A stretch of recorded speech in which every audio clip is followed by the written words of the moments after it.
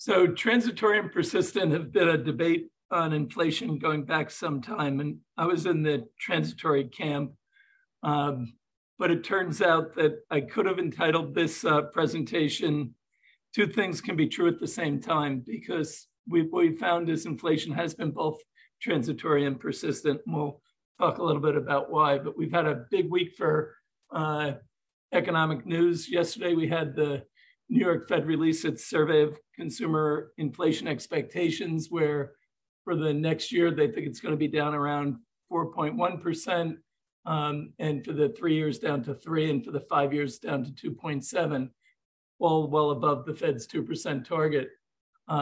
Today, we have the start of the Fed meeting, and CPI was announced this morning. Headline eased down to 4%, down from 9.1% last June and 4.9% from last month. The core down to 5.3 from 5.5 last month. So I think we're in a really interesting period. Everyone's wanted to see, is the Fed going to hike, pause, skip, or cut? If you recall, just even a couple months ago, there was calls for 3 or 4 rate cuts this year. And as you'll see, those items have been reversed. So let's jump into it, and hopefully this will progress the way it's supposed to. So CPI was out today. As I mentioned, the numbers came down quite a bit. But inside CPI, there are 3 areas that are problematic. One is housing, still stubbornly high. 2 is food, and 3 is used vehicles. On the positive side, on the headline, energy was down 3.5% month over month, and was a big part of why the core has come down as much as it is. I do worry that that's going to get worse in the second half of the year, but that's something to keep an eye on. I would also just say we've had other numbers out. Australia just raised their rates. You can expect rate increases likely from the ECB and from the UK, as inflation seems to be a little stubborn there. But in the US, one of the problems is our employment levels. We're 2.5% above the pre-pandemic employment levels in the country. And we need to get, in the Fed's projections and also in the CBO's projections, get inflation to move back up above 4%. We've been really low around the mid 3s. But that's a lot of people that would be coming out of the labor force if that happens, and that'll put some strains on the system. So that's something we really have to keep an eye on. And one of the problems of why we have this persistent and transitory inflation is that certain areas you're seeing stronger wage growth. So with the unions renegotiating contracts that could be multi-year, 5, 10, 15% raises over those times, pretty healthy increases. That has to flow into the system still. So in some cases, you're going to have higher wages with such a tight labor market, although there are some signs of that starting to ease. But we really have a tale of 2 economies. And what you can see here is the purchasing manager indices. And you can see the blue line is manufacturing, which shows we're in a contractionary stage below 50%. Services, non-manufacturing is at slightly above 50, so it's still expansionary, but you don't like the trends for either one.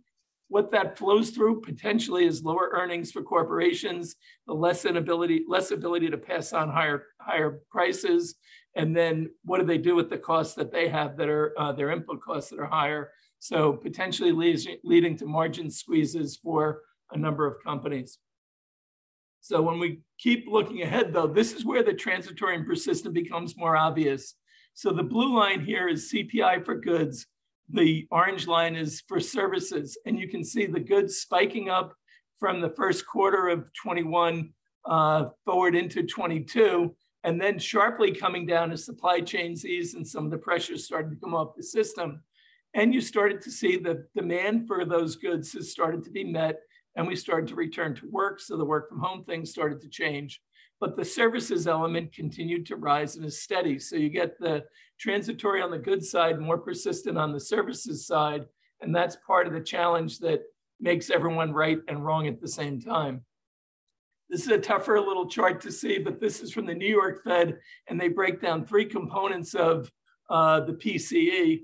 One is goods inflation in the upper left-hand corner. And as you can see, that's moved up and come down pretty aggressively, but less so on the upper right-hand corner. You see housing inflation, and you see that's starting to trend down from April to March, from March to April, I'm sorry, but you are seeing it trending down, but it's still quite elevated. And then you add to that the services sector still remains elevated, and you can see why the pressures on the system are still high. One of the things that's driving this is consumer net worth is still strong, and the amount of stimulus that was put into the system is actually quite high and still working through, even though we've had a lot of tightening going on from the Fed and other central banks. So let's move ahead. Where do we go from here? So as I said, a couple of weeks ago, even a couple of months ago, they were calling for 3 or 4 rate cuts this year. Now you can see what from the futures market, as of yesterday, they had a 79% probability that the Fed stays, with a slight 20% probability that they hike. The rationale for hiking is actually quite interesting. Even though it looks like inflation's coming down pretty aggressively, they cut it in half on the headline level. Some of the persistent inflation is pushing people to say there's more work to be done, and that would justify the hike of even a quarter point. I think you can go either way on this one. I don't think the quarter point really matters. I think it's really matters what happens over time, and it will depend on, is the economy moving towards a recession, or are we in this kind of a slow recession or deep recession is really going to be the call on that. But when you look forward and we move a month forward to the July meeting, you start to see more pressure for rate increases coming. And you can see that maintaining where we are is only 32%, 55% are proposing a rate hike, and 12% proposing moving above 5.5% into the 5.75 range. So I wanted to see what it looked like at year end. And this is what the betting market is saying for the December meeting. What you're starting to see come into play is rate cuts as well as rate hikes. So now, as we move out into the end of the year, you see a very decidedly mixed view, almost equal views of rate hikes versus rate cuts versus maintain. And I think this is really a reflection of the uncertainty that exists in the economy and the lack of clarity on where things are going. Our view, and it's been for some time, is that the market has been wrong about rate cuts, that the Fed has been going to do what they said they were going to do, be data dependent, look to see what was happening. We thought in recent months that they were getting closer to peak rates, which is part of the reason that you've seen the economy, particularly the stock market, move into bull market territory again, is once you got the feeling that the Fed was done raising rates, the multiples would stop contracting and in some cases could start expanding again. And that's what we've seen. Our view is going to be that we're going to be in this kind of range bound on rates unless there's a major blow up in the system. People are looking to the commercial real estate and other areas for that. But I think that's where we're sitting today. So where do we go from here? I think you have to keep in mind one element that the market has underestimated, I think, for some time. And the San Francisco Fed last November came out with what they call the proxy funds rate. And what they do with that is they incorporate other elements that the rate tightening that the Fed does by raising just the Fed's rate triggers. So they looked at mortgage rates, and the mortgage rates have almost doubled over the last 12 months. They look at the availability of credit, which we know is coming in slowly because of the banking crisis problems. And they look at the overall level of interest rates as well. And if you look at their proxy rate, what they're saying is that rates have been as high as 6% for some time. And that's really the effective rate on the system today. So the conditions are much tighter than we think because they continue to reduce their balance sheet to the tune of about $95 billion a month, which doesn't seem like that much on a $30 trillion economy or $28 trillion economy where we are today. But when you think that as recently as a year ago, we were adding $125 billion into the system every month through quantitative easing, what we had is a reversal or a tightening of monetary conditions by $250 billion a month. And that gets significant when you think about that as going forward. So we think the market's underestimated this. We think conditions have been tighter than we think, and that the amount of stimulus that was put in the system the last several years is the reason the economy has been coming through the tightening conditions that exist and why we've been able to manage as well as we have. Doesn't mean we can do this on a going forward basis. It really depends on how fast some of the stimulus that's been put in actually becomes productive. And as we talked about, there are some concerns about that as we move forward.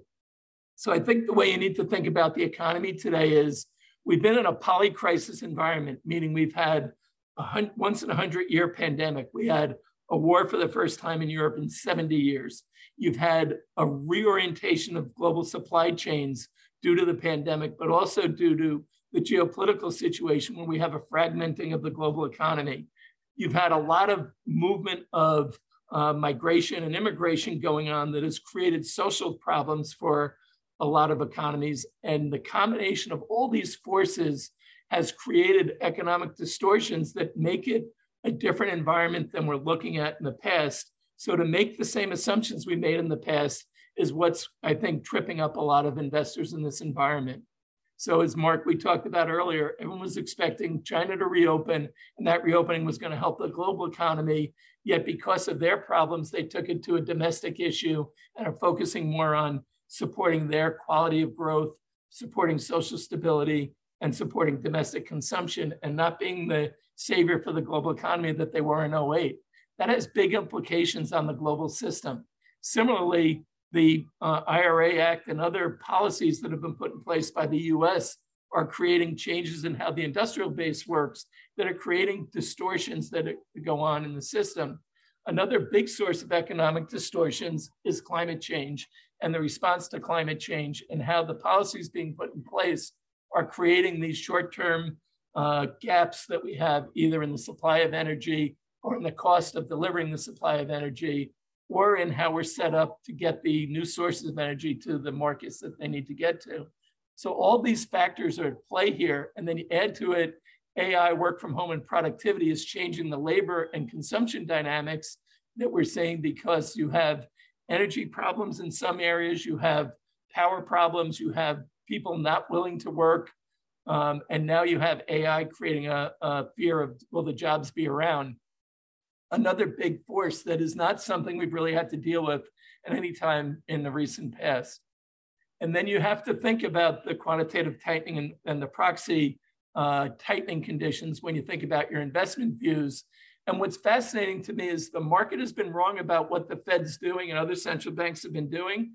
And this Fed has been the most communicative of any. And I would say the ECB has never been more communicative as they've been under Lagarde, and obviously under Draghi, they've been highly communicative. But they've told the market what they're doing, and the market's gotten it wrong. They've gotten it wrong on rate cuts. The banks you saw got it wrong with Silicon Valley and others, that they weren't listening what the Fed was saying, and the Fed was pretty clear on what they were doing. I think the other issue that we have to keep in mind is how much can the Fed move to tighten. They're somewhat hamstrung because of the lack of room to maneuver by the amount of fiscal stimulus that's been put into the system. And as we're seeing in the US and other places, greater resistance to the nonstop spending on the fiscal side, because we're running into real debt issues and debt cost issues crowding out other spending. So I think Powell's going to come out today and say that they're going to be flexible and patient. They're going to pause here because they think that the tightening is working, that they've put through, but they are concerned about the system continuing to move on the path that we're on. The numbers are too volatile that they're going to want to see that the system is absorbing things in a proper way.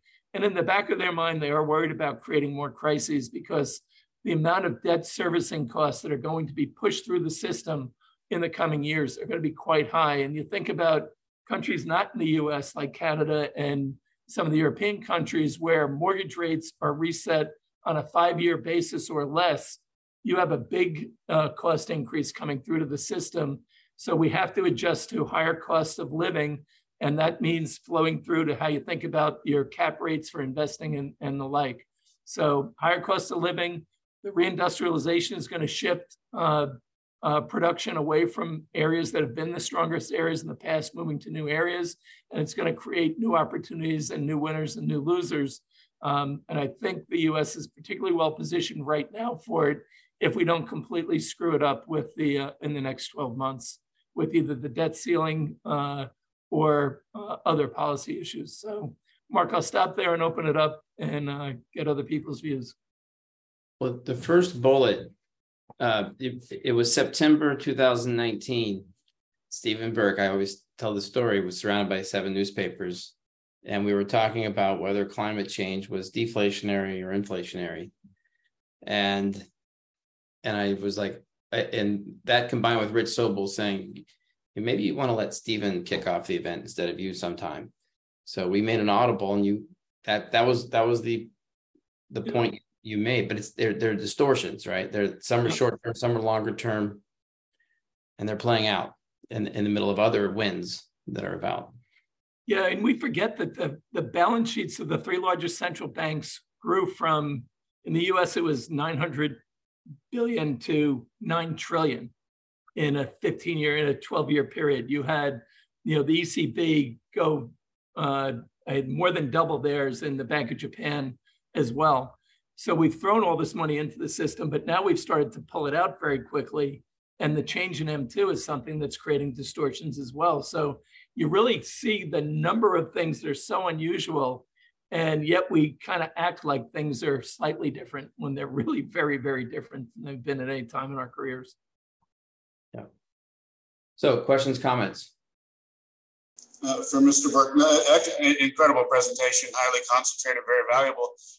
In the ideal, how would you like to see the shape of the yield curve? Maybe it's a simple question, but no, I think the Fed has a problem. They're going to be where they're going to be, I think, for a while. I think we need to get debt down and we need to get growth up to get the back end of the yield curve to move to a more normal state. But they needed to get the short end up. The Fed and other central banks needed room because expansions don't go on forever. And we did have a recession with the pandemic and all, but that was very short-lived and not really a full recession. So we didn't work through all the things you would normally work through in a recession. The excesses weren't choked out. So I think we're going through that purging process still. So I think we're going to be in this kind of mode for some period of time where we're going to be higher short rates than on the long end. And it's going to take us to get our financial houses in order and get growth back on track and get debt under control. I think that's a big problem. You're seeing high yield defaults in the US are starting to creep up again. You're starting to see some of the cracks coming through the system. So I think the overly indebted system is going to have to work through the yield curve for some time. I don't think there's an easy answer on it. That's the problem. And I don't think, just to pile on, I don't think the political wherewithal is there to do the right things that need to be done to get us in a better spot to get the yield curve righted. Thank you. You're welcome. Andrew Fish. Stephen, something I've been giving thought to. You were just talking about high yield and defaults. We've been around a long time, but something's fundamentally changed in that today you have direct lending as large as the entire high yield market, or alternatively the higher loan market, and those type of data just isn't available in that space. I'm trying to figure out how to count that in, for lack of a better way of putting it. Yeah, I think if people could really count that in, they'd be more scared than they are. It doesn't mark, and if there's defaults, there's no reporting mechanism. I'm not saying there's tons and tons, but it's a kissing cousin, certainly, of both of those things. Yeah, I think that is something that we really haven't paid enough attention to, in part because for the better part of zero interest rates, we were told that modern monetary theory works. And there were a number of believers of that where people got a little numb because zero interest rates cover that sin. 5% interest rates don't. And when you have 30 trillion of debt, and like the US has, if they're moving to 30 something trillion of debt very soon, and you're looking at 3% or 4% move in interest rates on that, pretty crippling on a system. Yeah, and in fact, Stephen, I was on I just wanted to see, I was on an Oak Tree Brookfield. I guess they got together on this one. Yep. Looks like Oak Tree's running the credit. Anyway, on a thing yesterday about their direct lending, and it struck me, first of all, it's all floating rate, and they casually mentioned at one point about the possibility of stress on the borrowers of rising rates. It was like a sentence. Their discussion as to, there was no discussion as to recovery or defaults. They quoted Howard Marks as saying, you put out loans to people that will always pay you back, or something to that effect. It's like, so I've known Oak Tree for 25 years. I don't know Brookfield that well, but two names that I would have say I respect more than most in the space. And it was downright frightening listening to this. I mean, in terms of the thought and professionality that went into, and we're talking about huge amounts of money here. That's why I did it. We're not talking about a niche lending strategy. So it's out there, and I'll leave it at that. But I think it could be ignored 10 years ago. I don't think it can be ignored today. Yeah, Howard Marks is probably one of the few guys who will skate through this well, because he'll have his choice, and he's very patient. Ray Dalio was out yesterday on CNBC with a pretty disturbing message on his views on debt as well, and thinks there's a big debt problem heading our way. I think he's right. I think the issue for the market is, again, we'll have a very significant have and have-nots, both on I've said this for the 160 some odd weeks, you'll have it on a country level, a company level, and on a household level. Inequality is not just going to be focused on income inequality, but I think company inequality is going to be quite high. And a lot of that is around the strength of the balance sheet, the debt burdens that some companies have and others don't. Adam? Yeah, my question regarding that direct lending, that doesn't really affect the depositors in the banking system. And if it does, it would be indirect, right? Yeah, that's correct. But when you think about it this way, if it's a household, whether if it's the balance sheet of a household, whether it's from a bank or from a private company, the debt burden's still the same. The problem is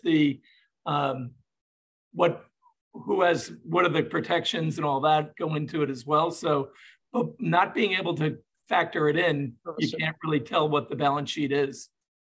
So I think that's one of the risks to the system. It's not a risk necessarily to banks and bank deposits like the Silicon Valley issue was. That's very different. But right. It's just the overall cost of the debt on the system, the ability to pay back the debt just to meet the interest costs, forget about paying down the debt, is part of the problem.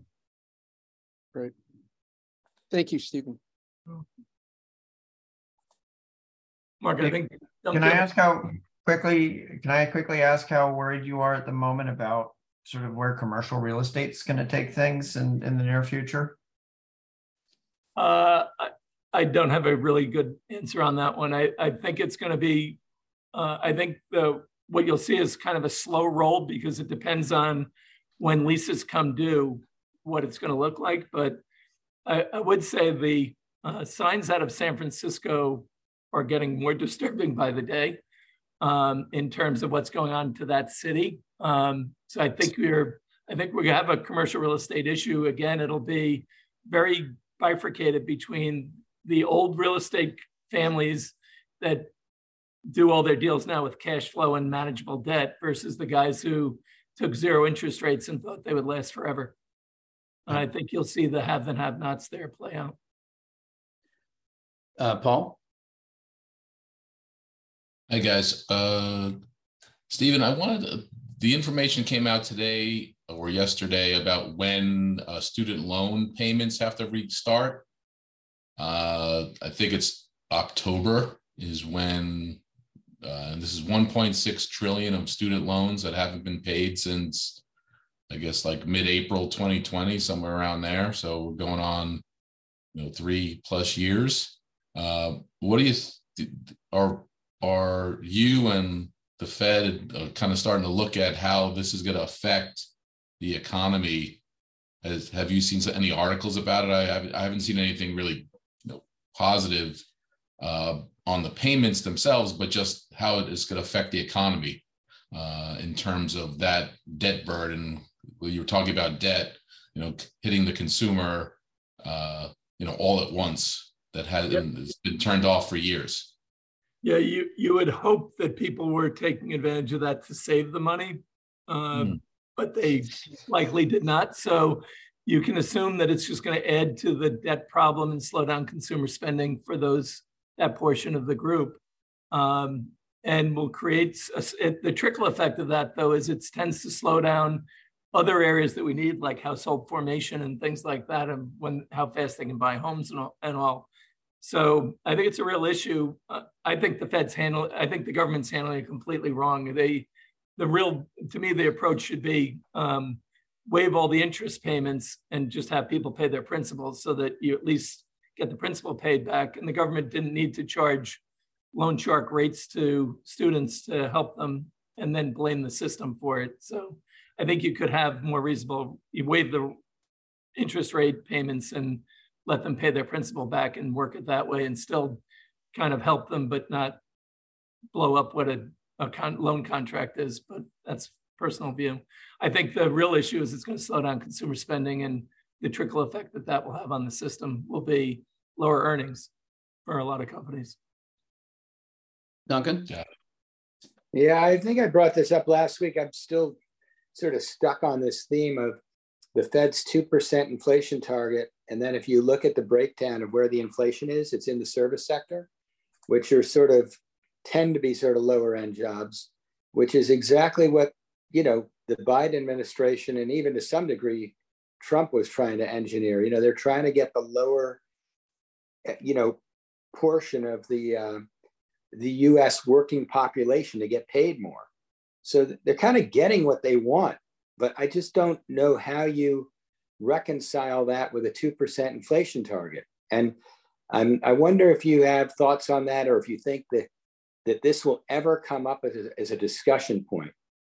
And I do think pardon, yeah, sir. I do think it'll come up as a discussion point, but not until they get past getting inflation closer to a more reasonable target. So I don't think they would broach it until they're really into the low threes, if they were even going to bring it up then. But when you're double above the target, it's too soon for them, because then it'll look like they're quitting on the fight. And a lot of what the Fed's dealing with is the reality of the economy and the psychology of the economy. And if you get consumers in a mindset that they're going to be in a higher inflation environment that chokes off their willingness to spend, you end up perpetuating the problem you're trying to get out of. And that's one of the dilemmas that the Fed has, is they need to keep growth growing at a higher rate. They need to try and get growth at a higher rate than the increase in debt costs. And everywhere around the world, that's what they need to try and do. And that's really the fight they have. So I think the number, Duncan, it's kind of why are we at that number? Nobody really has a good answer for it, other than that's kind of the number that they used. But is it likely to be moved up? Not quickly. It changes the mindset. It says they lost the fight, and they can't afford that mindset to go into the market.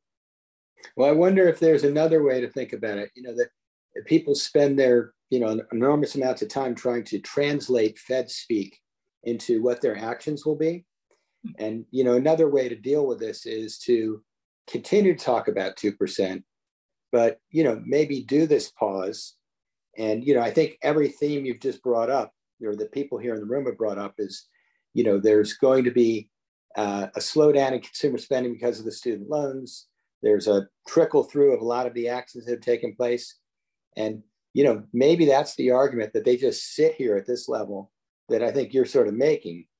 without saying why they're doing it. But they just say, okay, we're not going to go to 7 or, I mean, if they want to get rid of the inflation to go to 2%, all they have to do is go to 7 or 8. Boom, people get fired, the inflation goes away.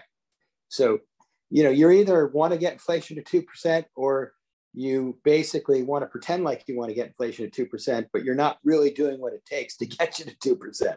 Well, there's another element, Duncan, is are they worried that if they go to 7% and the economy really slows down, there's nothing, they can lower rates, but there's still not enough to get it stimulated again to get the growth back on track. And one of the concerns that the Fed has of cutting too soon is that they create a 70s style reemergence of inflation. The other one is that they tighten too much and get no growth, and then it's hard to get your growth back on track, because how do you stimulate the economy when fiscal policy has shot virtually every bullet that they can, with the deficit where it is and debt levels where they are?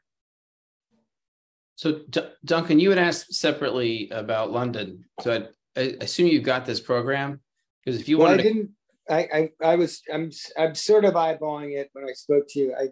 I have to be, I was trying to see what was going on in the day after, a couple days after London, because if I came, I have to be on a plane on Thursday back here. So I was just trying to see if it made sense. And I didn't really understand what the second 2 days of the program were. Well, it's not our event. It's another conference that we know them well. It's Prestol. Okay. So I can show you that program. But on the Wednesday evening, there's a nice event, which you could see here. You're going to go boating up in Oxford, and then there's a program you can probably get back to your flight. But it's too bad, because your kind of discussion about is really going to talk about the Survey 12, which, if everybody hasn't done it, I'll throw it in the chat. And it really is about your views on recession and scares and excites. That will be an interesting discussion. But okay, well, over to you, Walter. Yeah, thank you. Just a quick clarification and then a question. Regarding Howard Marks, I've been following him ever since he presented at business school, actually, with Steve Kaplan when he was just getting started. He sold his business basically to Oakmark. Oakmark sold to Brookfield. So I always look at insider sales as a good indicator of how much skin in the game one person may have. He's a brilliant guy. I just question whether he's now a rainmaker or not necessarily down in the trenches with regards to due diligence on the credit side. That's just my little 5 cents. My question, we're all focusing on the on-balance sheet aspect of the Fed trying to unwind their trade on the balance sheet and also couple with interest rates or Fed fund rates. But what we're maybe missing, and this is my question, is the enormous amounts of stimulus, both in the Inflation Reduction Act and the CHIPS Act. We now know that the trade towards investments in China is not working out. So we may be seeing some of that repatriation. And we're seeing Taiwan Semiconductors coming in big, investing in the US. We're seeing VW coming in big, investing in EV technology. So I'm wondering if, because we're entering into this election cycle, if Biden and company are saying, oh, that's nice, Fed, but we have our own agenda. And this is what we're bringing, which is essentially QE. And I'm wondering if we're factoring that in, because when we're saying we're trying to wind down the balance sheet and yet we're bringing in, incentivizing, right, spending, FDI, direct investing, that's all going to eventually trickle down the economy. And that's going to make, I think, my question, inflation super sticky. So sticky that we may not be able to bring down from 3.5 down to 2. It's going to be extremely painful. And addressing that point in the services side of the economy, that's going to be suicidal. Yeah, I think it's a great question. I think that one of the dynamics that we're going to have to see is we've had negative productivity trends for the last several years. So how does productivity play in the reshoring? And then what do we do with the people that then don't have jobs because of the reshoring and the productivity improvements? So I think that's part of the wild card. I think you're right, though. The Fed is part of their problem of bringing inflation down is countering the stimulus that the fiscal stimulus has created for the system, which has been somewhat inflationary on the front end. So I think you're right on that there is a big factor. I think the Fed has actually got a lot of blame for the inflation that came through that actually was the fiscal policymakers' fault. Particularly the last year of it, while some of it highly targeted and very thoughtful, when you look at that, we put over 54% of GDP in between monetary and fiscal stimulus for a problem that was a couple $1 trillion problem, is why the system is so inflated right now and still so stimulated. So I think the Fed is actually working against the fiscal stimulus and getting blamed for the inflation that was created by the policymakers, not them. They did their own thing. They stayed too long earlier, but where they are right now, I've been a fan of what Powell's done. But I think that issue is a big issue. And if they had their way, they would be doing more spending on the fiscal side. So the fact that we had a brief round of sanity, which didn't really cut the spending, but did slow it down, I think is a positive, but not enough.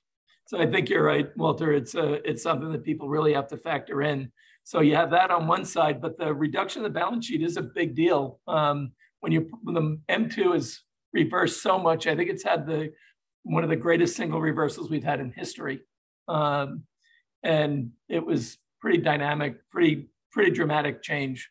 And that's starting to be felt through the system too. So again, it's part of the distortions that we were talking about that are going on that are really making a very different environment. And I think what's thrown a lot of really smart investors off who were early on calling for big inflation and then acting at the end of the cycle 12 years in as if we weren't going to ever get it, and then acted surprised when we got it then. So it's been a very unique environment. Other comments, questions?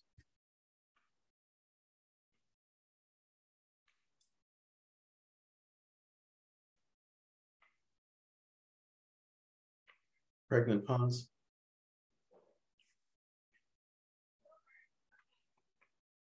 Well, I would encourage everyone, this debate will continue week by week, and we'll be in London. Come join.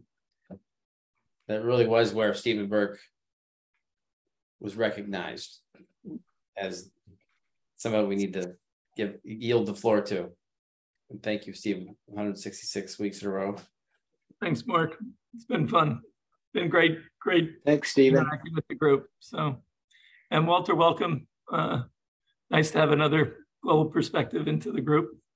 Thank you very much, everyone. I appreciate it. And I look forward to learning more. And Mark, sorry, I can't make London. It's looks like you're gonna have a great event over there. Yeah, it's getting better and better, except for you. But we'll maybe somehow have to see if we can get you up early to join part of it. Yeah. Mark, is there an agenda for the July Newport? You can always count on the classic agenda. It'll be like London. There'll be an allocator session, and then we'll talk about allocation by global region and asset classes. We'll talk about effectively merging industries, and we'll talk about impact and optimizing impact and philanthropy. We might sprinkle in a zeitgeist. We didn't do that last year. It was our first Newport. I don't know if we want to talk about the Newport zeitgeist or not. I'm of two minds, but those are going to be, and then we'll do our roundtables, and then we'll have ample room. We've widened the venue, so we'll have the ability to have access to wine and cocktails during those roundtables. Touch wood. The weather will be nice. Touch wood. We'll play pickleball one of the mornings, the 10th or the 11th. Touch wood. So yes, the zeitgeist, Marins. Well, I mean, I guess it would be interesting to talk about where is Newport was a huge, I know people from the military there. You've got people, all these old families, a lot of oil families are there. So it's an interesting, obviously they got this, maybe we will. We just never done it before. I'm just answering the chat. But Bob, it's like what we do all the time. Okay. Little private pay. Given the group, I would say this will be a little more venture oriented group coming, entrepreneurial. So it's an easy drive, as you know, from New York. Right. The date is July 10th. The 9th on the Sunday, we'll do something informal. The conference will be the 10th, after lunch, plus reception.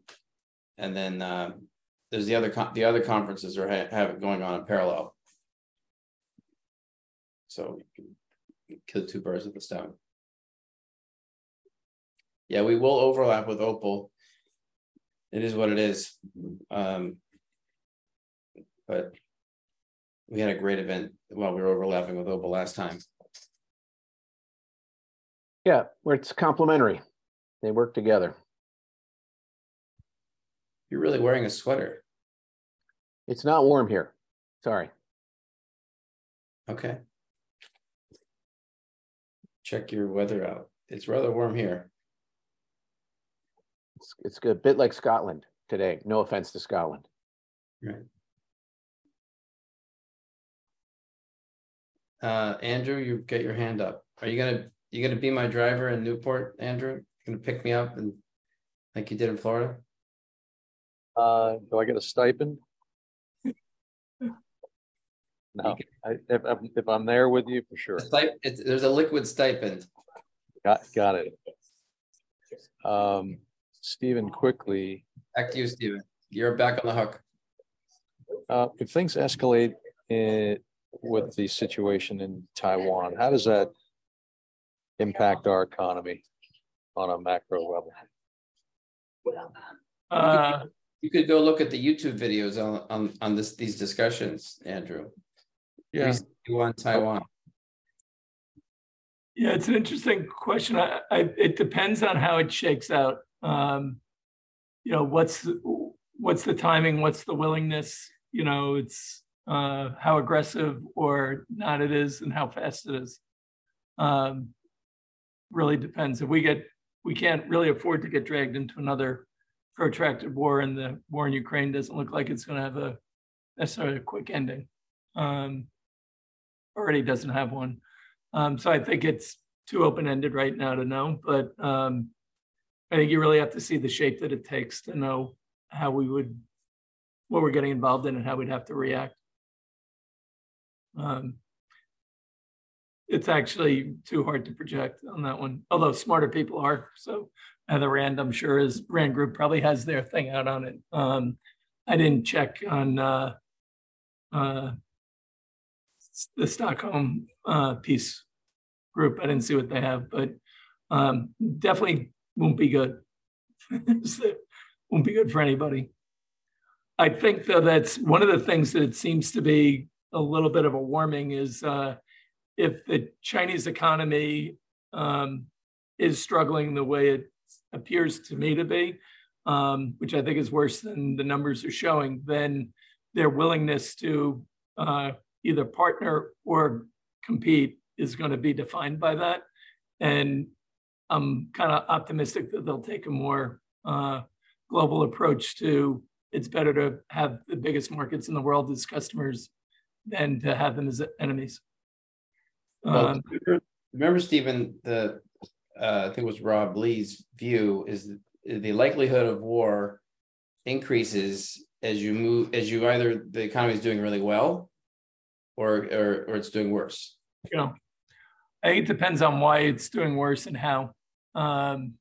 It's there are problems in that economy right now that might not be solved by Taiwan. It's the issue. But as we know, people do things not for always economic.